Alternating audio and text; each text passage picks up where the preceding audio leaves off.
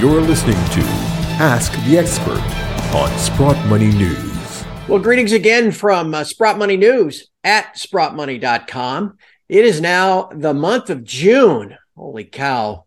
Halfway through the year 2023. A guy told me once that the days drag, but the years fly as you get older. And man, oh man, I'm getting older and the years are flying. Anyway, it is time for your Ask the Expert segment for June. I'm your host, Craig Hemke, and joining us this month is my old friend, Tavi Costa. Tavi, you'll, I'm sure, recognize him. He is a frequent guest on financial media and blog sites and YouTube. Just a sharp guy who is in our corner for the precious metals. He's actually a partner and a portfolio manager with Crescent Capital in Denver, Colorado. And it is always fun to visit with him. Tavi, thank you for your time. Greg, I'm delighted to be here with you again. Looking forward to this conversation. Well, it's always fun to visit with you. And before we get started, the usual note that, again, this stuff doesn't just come at you for free. So you want to thank the good people at Sprott Money for providing this content every month. You can go to sprottmoney.com, check them out for the deals that they have on bullion and storing that bullion. But also, hey, if anything, if you're not in a buying mood right now, just give them a like or a subscribe on whatever channel you're watching, because that helps spread the word as well. But again, give them a call if you are in the market, 888-861-0775. So Tavi, let's talk about this market. As we have solicited questions from Sprott Money customers for you, they've kind of broken into three categories, and we'll try to get to all three here over the course of this podcast. One, just this macro, what's the market doing? What's Powell doing? And then we'll talk about the metals and then maybe get into the mining shares, because that's part of what you do at Crescent. Let's start with the macro. As we record this on the 22nd, heck, it was just a week ago, prior to the FOMC, that Fed funds futures were pricing in a couple of rate cuts this year. The Fed was talking about, holding things sideways. Now, all of a sudden, the whole thing's turned upside down. The Fed's talking about hiking a couple times. Those rate cut expectations are gone. What do you think as we look forward into the back half of this year? Is it wise to think that that's all off the table now, or is there too much uncertainty? No, well, look, I'm going to try to explain what I view at least as the most important aspects of this market and the macro environment. I think first we had the AI euphoria that changed the game in a large way. It created a huge inflows into a part of the market that we continue to see issues, which is the mega cap stocks. Some of them are more justifiable in terms of the improvement of fundamentals, supposedly on estimates, like NVIDIA is going to quadruple their free cash flow if analysts are correct, and so forth. And the others are you seeing major inflows in terms of capital, but we're not seeing any fundamental improvement whatsoever. Apple would be a great example, and this is sort of the product or reflection of passive investment vehicles that are driving the flows of those stocks. Then we recently also had the debt ceiling issue. The debt ceiling was something important and because it sucks liquidity from the markets. We're living in a world where the deficit issue is compounding the debt problem in an alarming pace. The Fed is shrinking its balance sheet at its fastest pace in history. We're already 1 year into this fastest also pace in terms of the Fed hiking rates. And when you look at volatility, it looks to be at a completely different world, right? I mean, we're seeing the VIX at historically depressed or suppressed levels. You have the 10-year yield is starting to move higher again. This was the whole reason why the market declined in 2022. If you think about it, it wasn't really a reflection of fundamentals deteriorating. It was totally because of the duration risk. The 10-year yields are rising, and that caused markets to fall. Well, 10-year yields are not falling. They're still holding their levels in a very significant way and look like they could be potentially breaking out. So to me, it's almost irresponsible to not be long volatility today. I am, as a fund manager, looking for ways to be long volatility. I look at the XLF, for instance, the ETF of financials, And I see that the volatility of that, the implicit volatility of those options are extremely low relative to even some of the banks are starting to move already. Some of the regional banks are moving because treasuries are still having that pressure. Seasonality is playing an impact here. VIX is seasonality tends to cause its suppression all the way to the middle of the year. The other part of the year tends to be a time when you see a rise in a significant way. And lastly, well, we can discuss gold in a minute here, but that's sort of, I think it's setting the stage for a volatility event. And you want to be long volatility, in my opinion.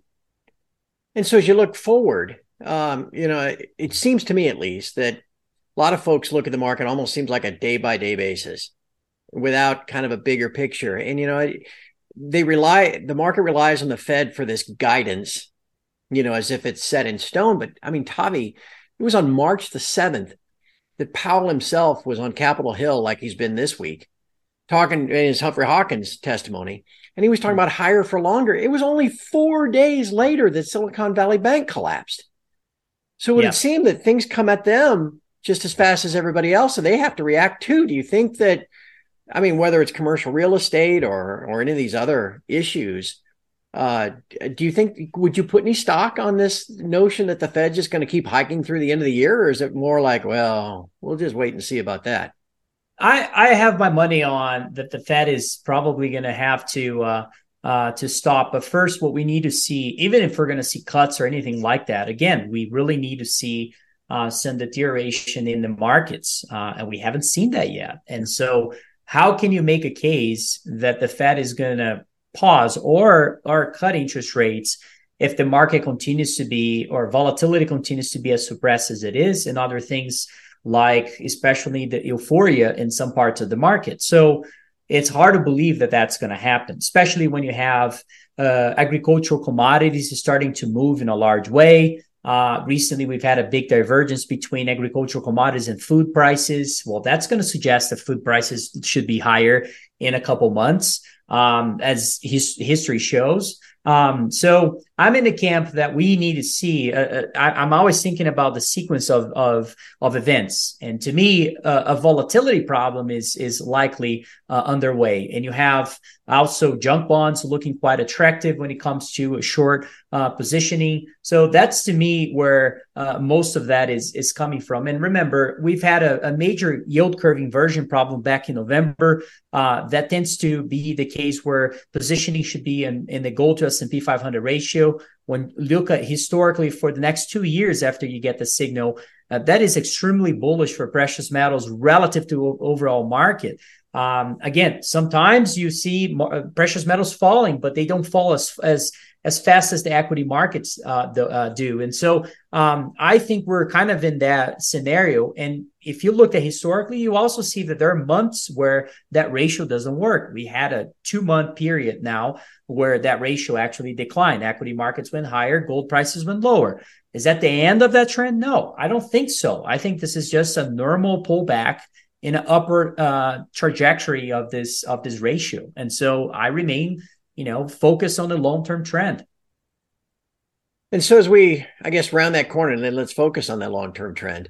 We're in the summer of 2023, halfway through the year, as I mentioned earlier. As we go into the back half of the year, it's easy to lose track of the fact gold is up $100 year to date, and tracking along, its average annual gain since the century flipped 23 years ago. What do you think will drive gold prices if we can get them to turn here in the back half of the year? Is it that increase of volatility that kind of shakes the foundations of what the Fed is trying to accomplish, or where do you think prices are headed? To me, ultimately, what's going on is the treasury problem is a big issue. I mean, we've just had, since the debt ceiling problem, the government had to issue about $638 billion of U.S. debt since the agreement was reached. I mean, think about that. The whole expectation was that the debt limit was going to be raised by, or the debt was going to be raised by about 1.2 trillion. We already saw half of that in a couple weeks. Yeah. And so in my estimates, just looking at the logged version of the debt problem, you can see that we're probably going to see a $2.2 trillion of issuances in the following 1 to 2 years.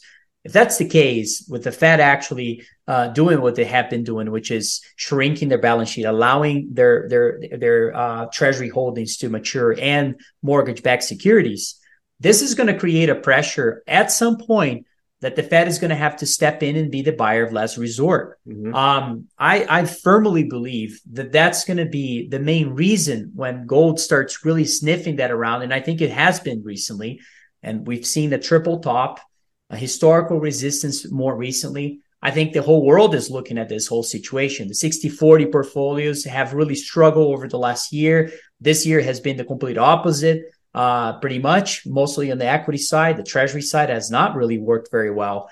At some point, I think people will start questioning, why do we own debt from another indebted economy with the downside volatility being so high relative to gold? And the more we question those issues, I think the capital influx is going to have to go towards the metal that has the longest history of credibility, of being a defensive asset, of enhancing the quality of international reserves of central banks. And that's all going to be the long-term trends playing a role into forcing gold prices well above this triple top kind of scenario. Once we break down from there, I think that's what brings the liquidity that we need from a starving industry, which is the mining industry. I mean, this is one of the longest business models we've seen in history, now completely out of favor, unloved, almost like working where in a scenario where valuations appear to be with gold prices in at a $1,600-$1,200 an ounce, looking at valuations today, while gold is close to breaking to new levels. So to me, this is an opportunity for a long-term investor. I will continue to be focused on this breakout. I will continue to be focused on 60-40 portfolios, switching their portfolio positioning towards the metal. Central banks being largest buyers of the asset as well. I mean, I think everything is kind of coming along, but the skepticism remains the case here. So I guess it's an opportunity. I will continue to be focused on this. Yep, me too. In our remaining time, let's talk a little bit about the mining shares, because that's much of what you do as portfolio manager at Crescent. Is you've got mining shares, junior mining shares, resource explorer stocks, as do I. And actually, as everybody should know, I have a portfolio at Crescent, relying on your expertise and Dr. Henny's expertise and the whole team. The challenges, I can look at that, and I'm sure a lot of people listening to us can look at that and go, oh, look at this great. I mean, look at the resource they have there. It's beautiful, and the grade and the district and all that kind of stuff. But as the sector is out of favor, it seems like none of that matters. And these companies burn through money, and then they've got to come back to market and try to get some more. What would you, I guess ultimately my question is, from your expertise and how you guys run things at Crescent, what words of wisdom would you pass along to mining share investors as we kind of wait this out and wait for the breakout and the rally and the infusion of capital interest that will come with it? That's a good question, Craig. I think, if you think about the ways of investing, I'm a firm believer that the best way to really make money in the space and identifying big macro trends like gold prices, which I think will be higher, not lower 10 years from now, is looking for what is the most asymmetric bet you can make in the space. And to me, it continues to be in the exploration phase. I think some folks tend to be looking at the technical analysis a little too much in terms of hoping for a breakout in prices and that level of confirmation before you start getting invested and really accumulating assets in this industry. To me, it's the other way around. I think you want to be buying low, and this is as low as it gets. I mean, the thesis remains very robust. We're seeing production for most of the major companies falling, which is the case that happens during the last two gold cycles in the 70s and the early 2000s. All the majors have been ultra conservative. which is also creating, if you think about the commodity cycle itself, is predicated on the capex cycle, and we have that confirmation already. If you look at even the central bank purchases, it's something we didn't see in the 2000s when we had that major bull market for the metal. And today that is the case. It's similar to the 70s in that sense. Inflation wasn't the case in the early 2000s. It was the case in the 70s. And so, you think about the robustness of the thesis itself, it continues to be very strong. And when you look at the metals and mining industry, especially the exploration and development phase, most of those businesses are trading at multiples or valuations that are already set for failure. And in my opinion, that is certainly not the case. It's interesting that you're not seeing the differentiation of quality businesses and bad quality businesses inside of this very inefficient part of the market. And so for a activist and also a long-term, mindset of an investor, this is a dream to be allocating capital in this at this time, before in the liquidity influx. So to me, this is really the case. I don't think this industry is going away. I think the need for gold is increasing. If you look at the debt problem, I don't think, a bet against gold is a bet against the debt imbalance getting worse. I don't think that's going to be the case. I think the deficits will continue to make the debt problem continue to get worse. And so putting it all together, in my opinion, it's the time to be deploying capital into a industry that's been starved and for money, and also looking for ways of creating strategic partnerships, of creating the new major companies or accumulating assets that are ultra cheap and ultra deep, or I should say deep value opportunities, looking for jurisdictions that may play a role in the following 5 to 10 years. I think there's so much to be busy here in this industry, and people that are just waiting for the breakout. That's not my strategy. It's certainly not what I'm trying to accomplish. I don't think, even though we're in the Sprott Money show here, if you think about it, I don't think Sprott's strategy was that either. I don't think Sprott got where he got by waiting for a breakout. I think most of the billionaires in this industry accumulate assets when prices are low, and this is where we are. Eric's old line he taught me was, you got to be comfortable being at the party, but in a room by yourself while everybody's off partying. And you got to have the confidence that you're analyzing things correctly and be willing to make a stand. And that's kind of what we all have to do at this point. You guys do a great job with that, Tavi. Please, as we wrap up, tell everybody a little bit about Prescott and then where they can find you on Twitter, because you're a really good Twitter follow. Well, thank you very much, Craig, for having me. Well, Crescat is, we created a portfolio of precious metals companies back in 2020. It's been performing very well. Our thesis is to work with Quinton Henney, which I think it's the smartest exploration geologist I know. I want to create a portfolio of ideas in strategic as well, jurisdictions that we think are going to be in high demand for this new gold cycle that we're likely to enter.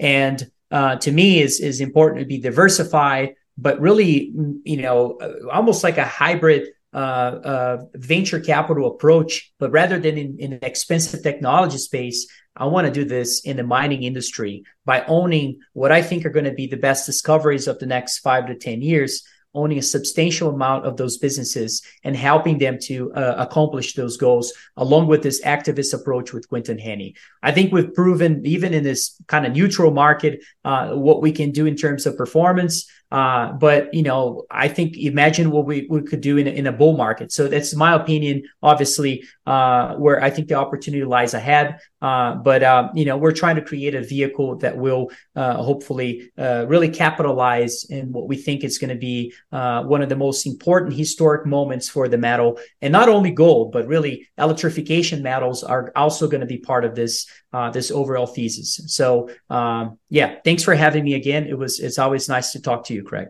And Tavi, that Twitter handle so people can follow you there. Oh, I forgot about that. All right. At Tavi Costa. Well, that's my easy Twitter enough. Handle. Yeah. Okay. Follow me there if you like macro related topics. I always share my views there. So you're welcome to follow that. Thank you. Tavicosta. That's pretty easy. Even I can spell that. Tavi, great stuff. Again, Tavi Costa of Crescent Capital in Denver. Great to visit with you. Thank you for your time. Thanks for having me, Craig. And of all of us here at Sprott Money, thanks for watching. We'll have another Ask the Expert segment for you in July.